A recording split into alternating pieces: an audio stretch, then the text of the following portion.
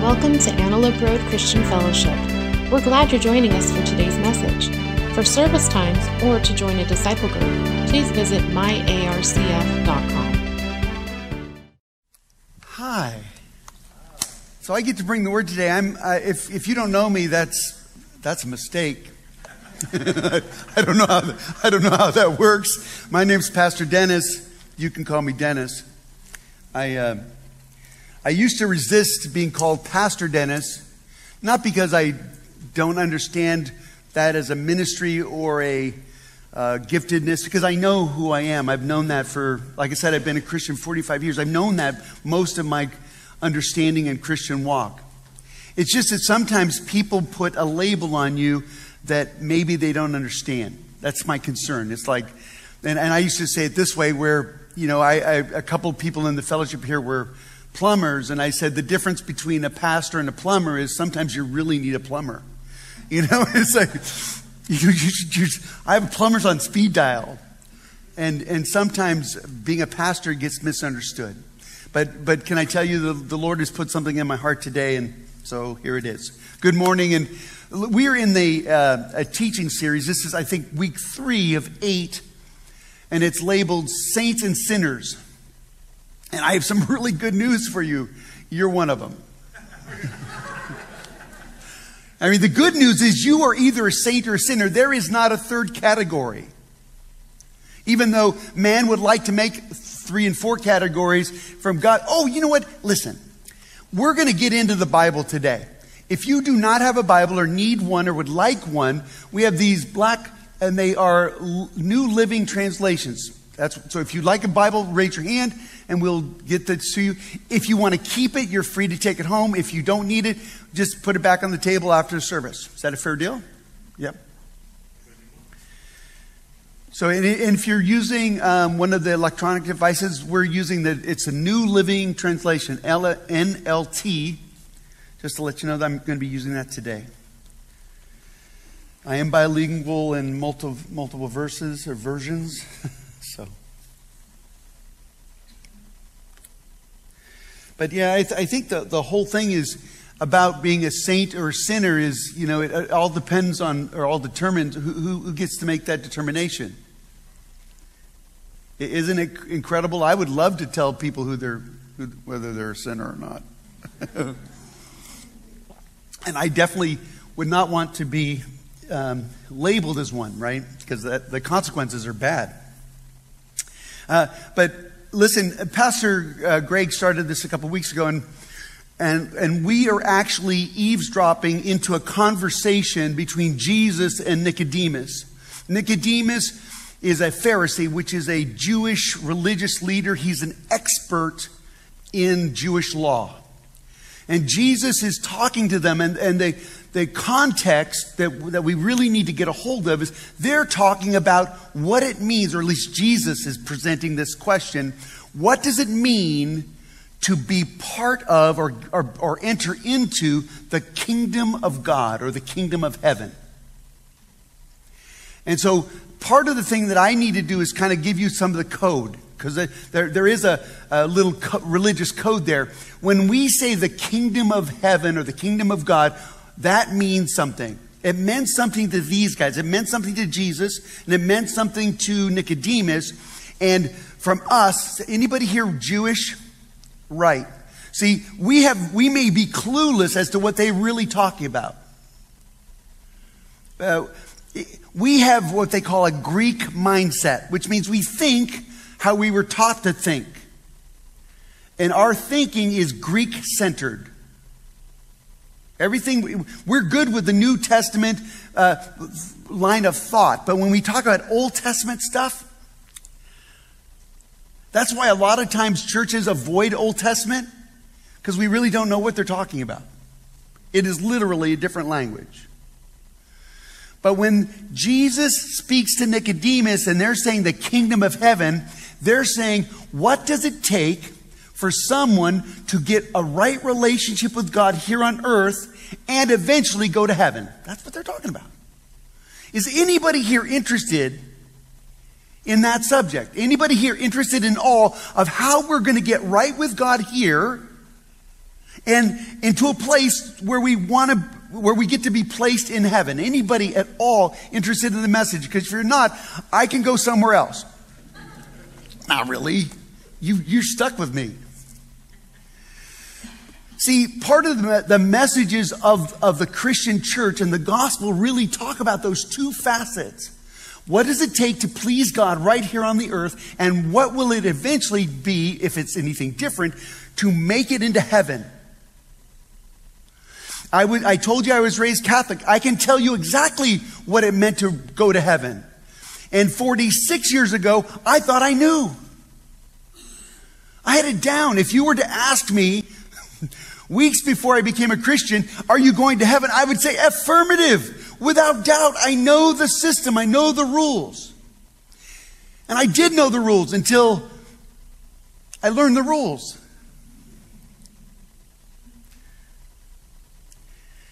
Jesus is talking to this religious teacher, this religious leader, and he says, do you know how to get into heaven? Jesus said, can I tell you? You have to be born in a spiritual sense. You have to be born spiritually. And Nicodemus goes, I don't get that. Now, wait a minute. We have to stop here. Here's a guy that his whole life has been focused on getting people how to walk right with God and eventually make it into heaven. And Jesus says, do you know you need to be born again? And he goes, I don't even know what you're talking about. Now, can I tell you? That gives me a little bit of hope. This guy was a smart dude. Nicodemus was top of the class type guy. And if he doesn't get the things of God, that gives me hope because there's room for me at the table. I think it's really important for us at times to open our hands, maybe this way or that way, saying, God, I think I know this is how you work. I think this is what you want from me today, but I really would rather you tell me than me tell you. Does that make sense? So today I just want to encourage you to open up your hearts to maybe seeing the gospel in a slightly different way. This may hurt today. I'm just going to tell you, the gospel sometimes does that. Just saying. So last week, Pastor Greg did a great job. I'm just not saying that because he can fire me, because he can't. But the beautifully, he did a really great job on presenting the conversation with Jesus and Nicodemus, because the answer that Jesus said about how to get to this personal relationship with Jesus and eventually go to heaven, he says, let me turn to Numbers, which is something that Nicodemus would definitely know about. The language that Nicodemus said, he says, hey, let me tell you how it works. Remember when Moses was leading the people of Israel and they all were totally obedient and they were perfect people? And Nicodemus goes, no, they weren't that way at all. Right? In fact, he called them, you know what they were, because Pastor Greg said it. It begins with R and ends with Ebel. They were rebels. Right. See, and that's, anybody here rebels? Because I have a cop over here who will arrest you.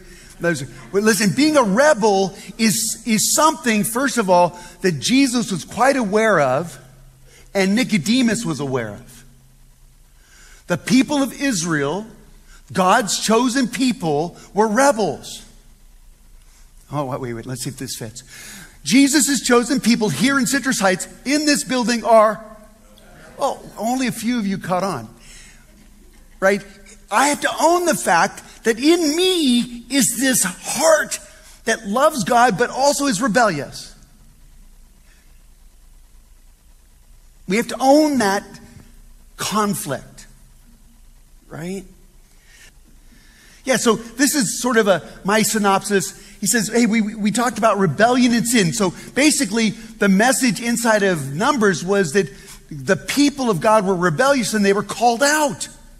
And there were consequences. They were rebellious against God, and then God put wrath, judgment, and consequences, which means, specifically in the story, snakes came and bit them. Horrible. And thousands of them were dying. And then we have a point where they said, help, help us. We repent. We're losers. We're rebels. They own the fact. They wore the hat. They had the jersey. We're rebels. And then Moses steps in and he intercedes. He steps in between. He says, God, your people are rebels. They have sinned. They deserve your wrath. But they've repented.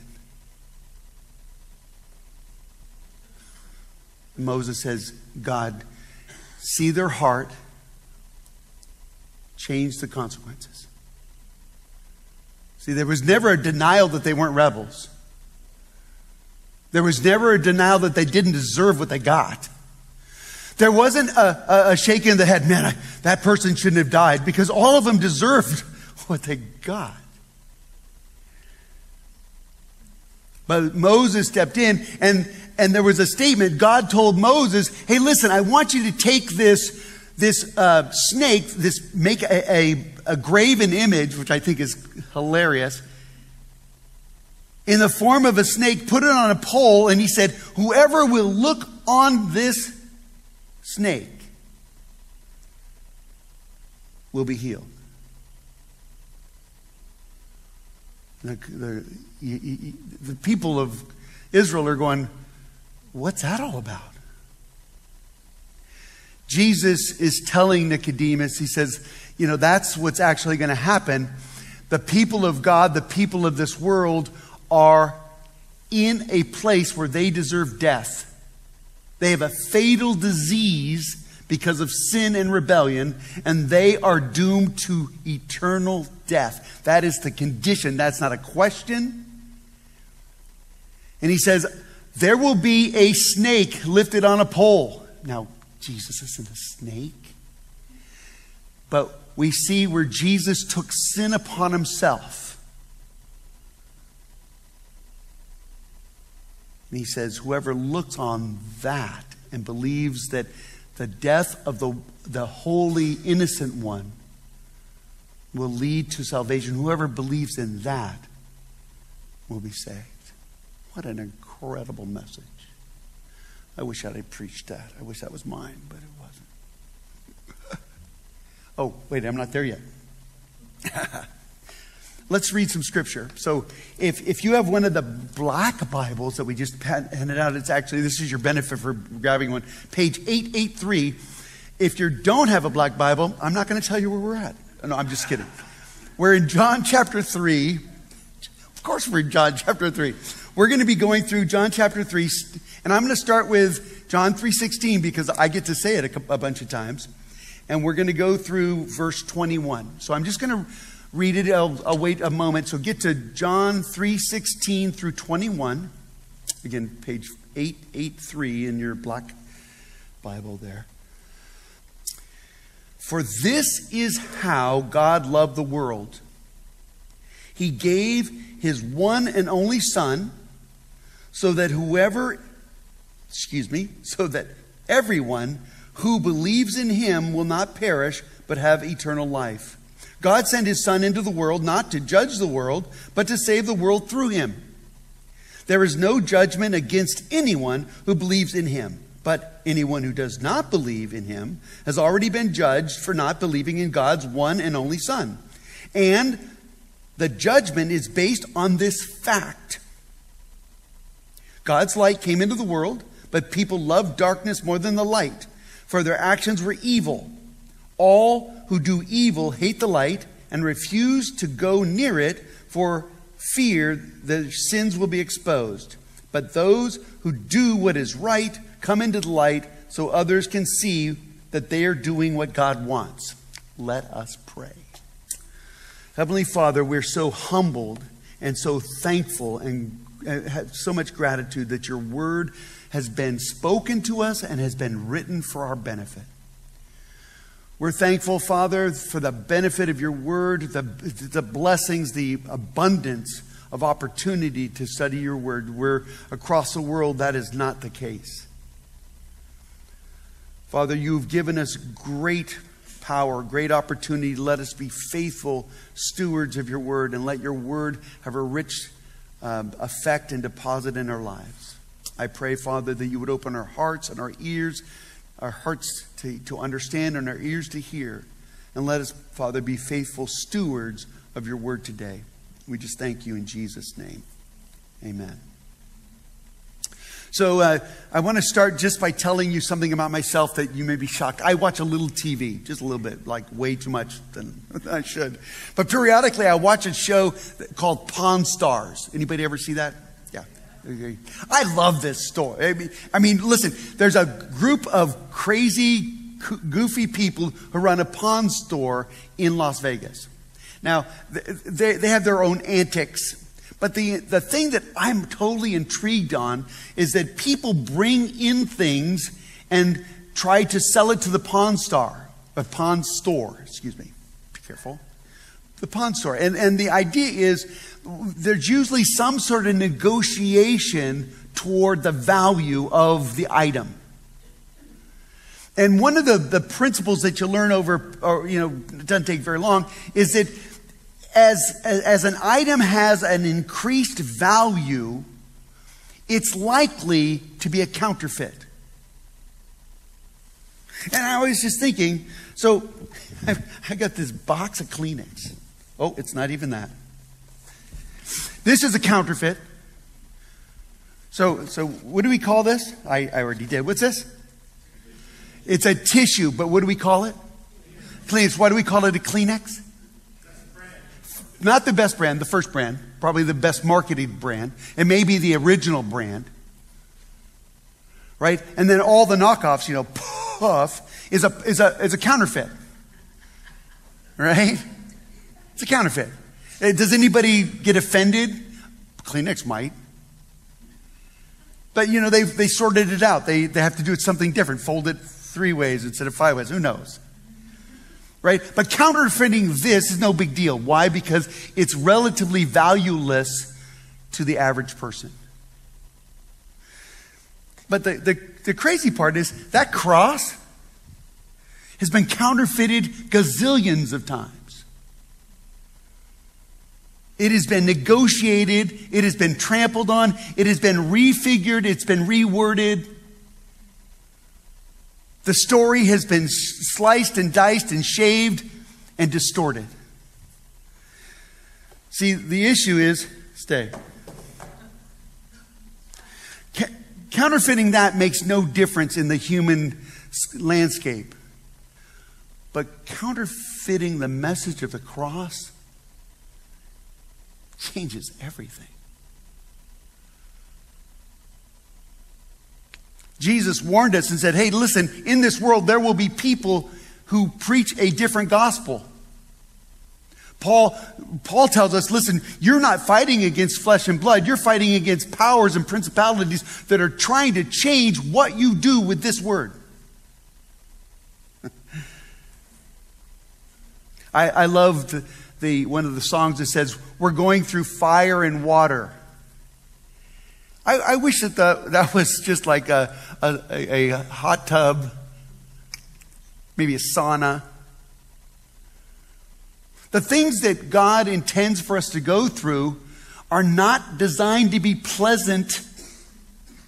It's designed to be fruitful. It's designed to be beneficiary.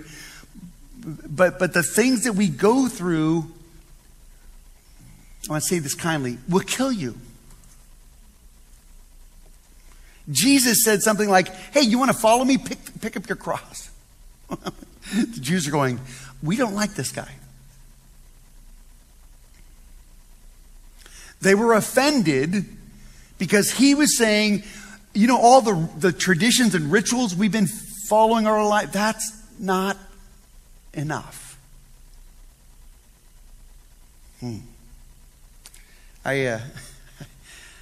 I want to talk about disappointment for a moment, but I want to use an illustration. So I got to ask you, Greg, do young people know what a vending machine is? Oh, good. Just checking. So disappointment occurs when what I expect doesn't happen. How many people are okay with that? Disappointment occurs when something I expect doesn't happen. So, hey, there are 3 possible outcomes with a vending machine. Now, so just to let you know, just focus, if there are rows, if you go the fourth row down and over 8, that's my sweet spot, literally, that's Snickers. I scoped that out to make sure that this was a valid representation of what a vending machine should have in it. I could care less about the other stuff, but D8 is Snickers, and that's what I would get all the time. 3 possible outcomes. First one, what happens if you get what you expected? What happens is you're contented. Right? You put your money in, or you swipe the card, you push the buttons, what came out? In math, we'd call that functional, if you want to get it down. But what happens when you get more than you expected? Forget about the guy before you that got shorted, but when 2 things come out, you are overjoyed. Like, right? But there's always a third, right? What happens when you get less than? That's what disappointment is. What happens when you expect something and it doesn't come out the way you wanted? And the real question is, could that happen in a spiritual sense? Could that happen in our understanding of who God is and how He works? What would happen if I expected something in my relationship with God, in my walk with God, and it wasn't what God had appointed? See, disappointment, the word dis, I looked a long time ago, and an old dictionary said D-I-S, and it said of the devil. I went, cool. I said, what would what would the enemy do to an appointment? See, if God appointed something, how would the enemy deflect or change or shave or distort that? That's what disappointment is. And some of it's my fault. Or maybe false teaching. If I have an expectation that my life should be this, and this, and it doesn't, and then all of a sudden I'm disappointed, I'm going to be mad at God for not giving me what I expected. But the real question is, what if God never appointed something that I'm expecting? I know that wouldn't happen to you.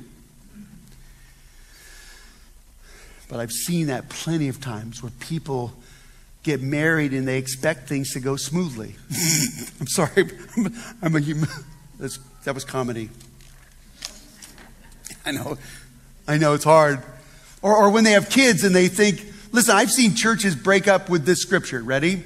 If you raise your child in the way that they should go, when they're old, they will not depart from it. How many people have heard that scripture? Every parent knows that, and they have that tattooed somewhere in their brain. But if I tell you that if you raise your child in a certain way, they will follow in the Lord and they will not rebel. See, that's slightly the same, but totally different. If I expect my children not to be rebels that God said you are, then I can be disappointed when my kids rebel. The truth of the matter, every one of your kids are rebels. I don't care if they're a good kid. Yeah, I'm talking about you. And you. No. Point out, kids. You're all rebels. Right? Moses wasn't surprised that they were rebels. God definitely was not surprised that they were rebels. But when I don't think they are, when I think my kids are angels and they do evil, I can be disappointed that God didn't keep His promise. And He didn't keep a promise He never intended to keep. Because He didn't say, I'm going to make your kids angels. He said, I'm going to make them redeemed. You don't want your kids to be angels. You want your kids to be transformed by the power of the blood of the Lamb. Right? And that's a process that isn't pretty necessarily. I wish it was.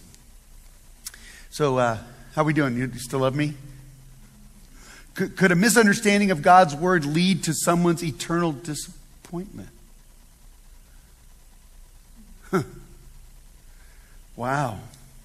You know, because that's ultimately what Nicodemus had been teaching all his life that if I follow the Judaic laws, if I follow the constraints of the religious system, we will eventually make it into the eternal relationship with God. And Jesus is saying that's not how it works. Let's take a look at some scripture. This is sort of fun. So this is the scripture broken up into bite-sized pieces a little bit. For this is how God loved the world. He gave his one and only Son so that everyone who believes in him will not perish but have eternal life. God sent his Son into the world not to judge the world, but to save the world through him. Can I tell you that John 3:16 is one of the most beautiful bits of scripture ever penned? It is also one of the greatest counterfeited scriptures around. Because doesn't it matter what you believe means? I sound like Clinton. It depends what the word is. Sorry. Those of you who are old know it. You young guys are, huh? Okay. That's President Clinton, not the other one. See, this is a great scripture. For God loved you. I want you to know that God loves you. I do. I want that to be preeminent. I want you to know that he loved you enough to transfer and to put his Son as equal value to you. See, in math, there would be an equal sign. God loved the world, or put your name in there, and there's an equal sign to his Son who he gave for your benefit. That's awesome math. His desire is that you don't perish, but have everlasting life. But there's one condition. And that's where we get really tricky. It's like, believe. Right? What does it mean to believe? Oh, I think that I can read this one as well. There is no judgment against anyone who believes in him, but anyone who does not believe in him, he has already been judged for not believing in God's one and only Son. Listen, I have to understand that there's some things being spoken by Jesus. He said, listen, if you don't believe, you're going to perish. And that's an eternal issue. But if you do believe, you'll live forever. You'll have eternal life. That's a big deal. That's a big consequence. So knowing what believe is supposed to mean really makes a difference. Our Greek mindset, without any help, says, I acknowledge and accept the fact that Jesus is the Son of God. I guess I'm going to heaven.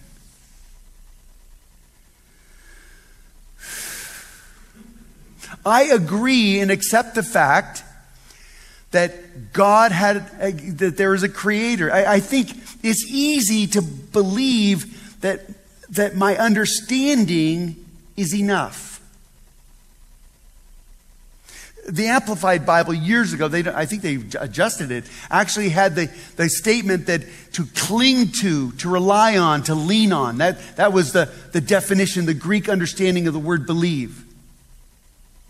But I want to submit to you that what does it really mean for you to believe that Jesus was sent for your benefit?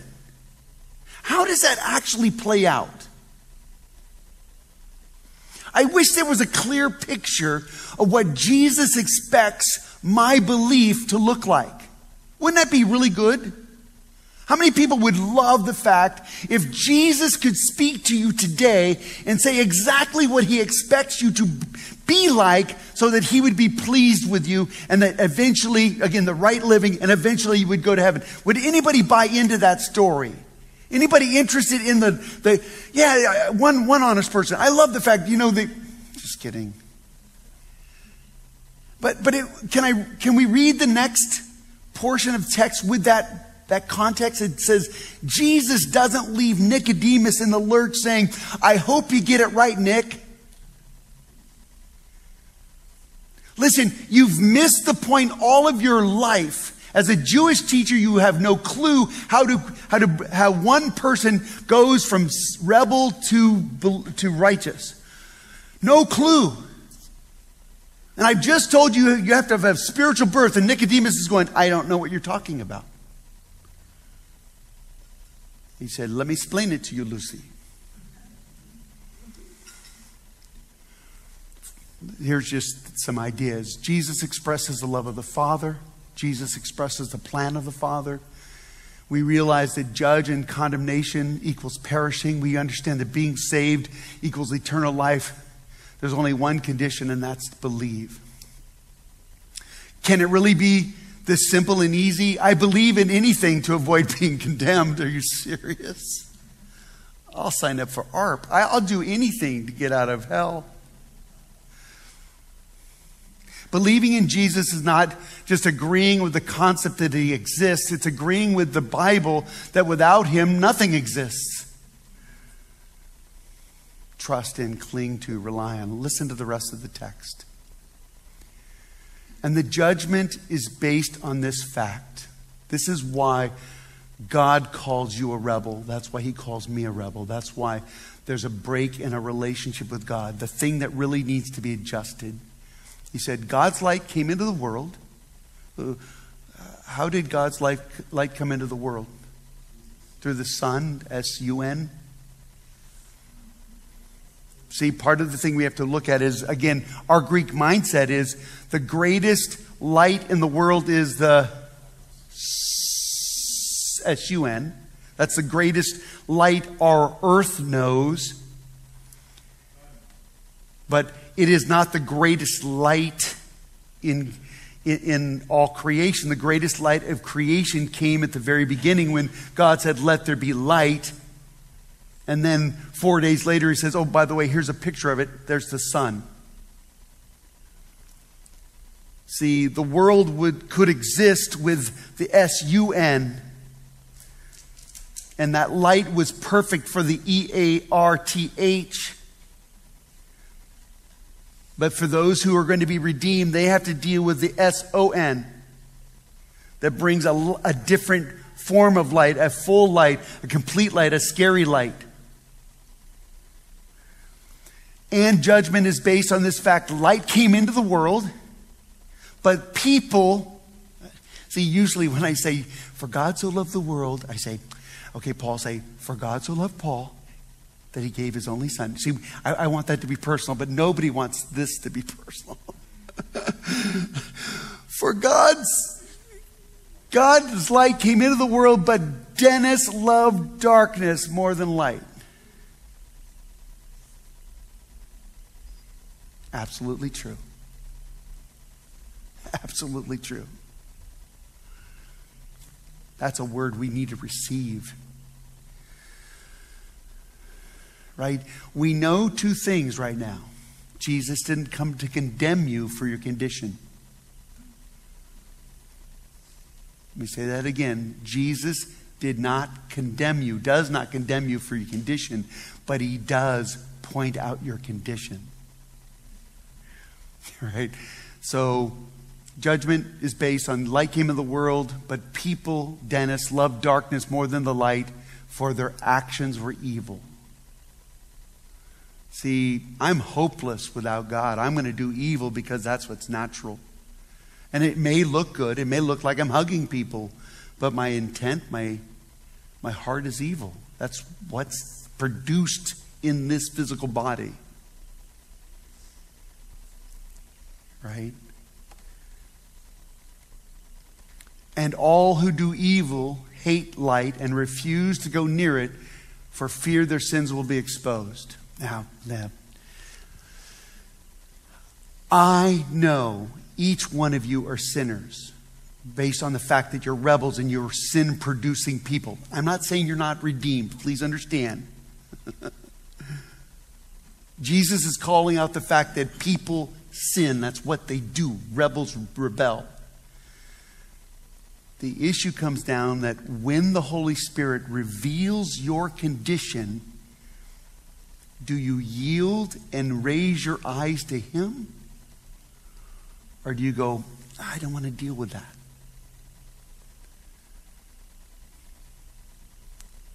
I've done that many times in my Christian life. I don't want to deal with it today. And I'm only guessing that you're no different. The real sense of our Christianity comes when the Holy Spirit shows us stuff about us that we don't want to see.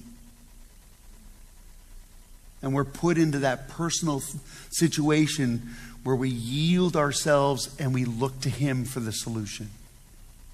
No different than sin being raised up on a pole and we look to Him. No different than Jesus saying, I'm going to be raised up and you're going to either believe in me for your salvation or you're not. See, I think the believing has a lot more to do from this mental to the point of what do you do when sin is exposed in you? And I submit to you that's scary. And I don't think the church really tells you what to do with that. I think we skirt around the issue. I don't want to tell you that you messed up. I mean, isn't that judging? There wouldn't be any judging if I realized how much God is showing me about me. You wouldn't get a spirit of me being judging you if I'm on my knees going, God, I'm the worst. Right? But those who do what is right, watch this. This is what people who believe look like. But those who do what is right come to the light so that others can see that they're doing what God wants. Please understand, salvation isn't me doing what's right and hoping God accepts it. That would be me thinking I know what God wants. The system really works this way, that God shows me who I am, and when I repent, and as I walk a repentant life, then people will go, oh, that's how it's done.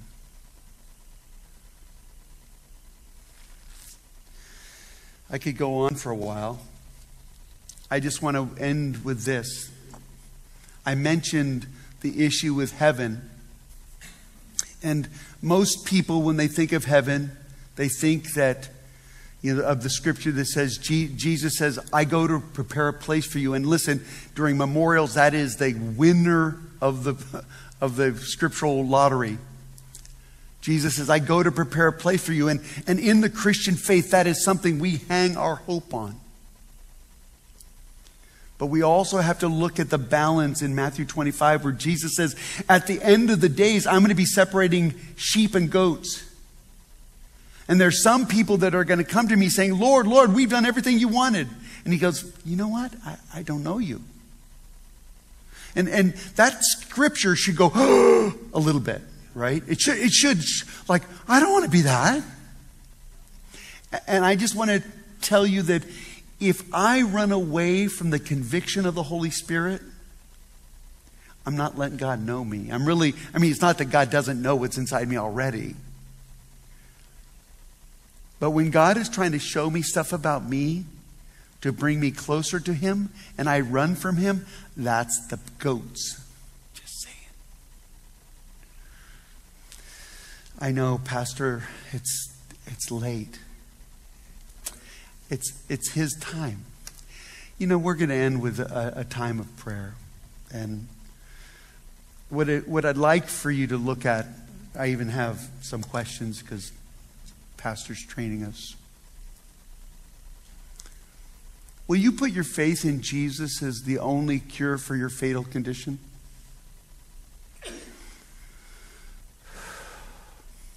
Will you move from darkness and shame into the light of God present today? I think those are the questions that each of us, whether you're a Christian or a non-Christian, whether you're kicking the tires of the Christian faith, those are really the questions we need to deal with today. So what I'd like to do is just invite the elders and their wives and pastors to, if you'd go to a place where people, if they need to, can come pray. But I'd like to just be in a place where we ask God to maybe change our heart and our perspective. So I just want to give us a time of prayer, and I'll be back in a few minutes to wrap it up.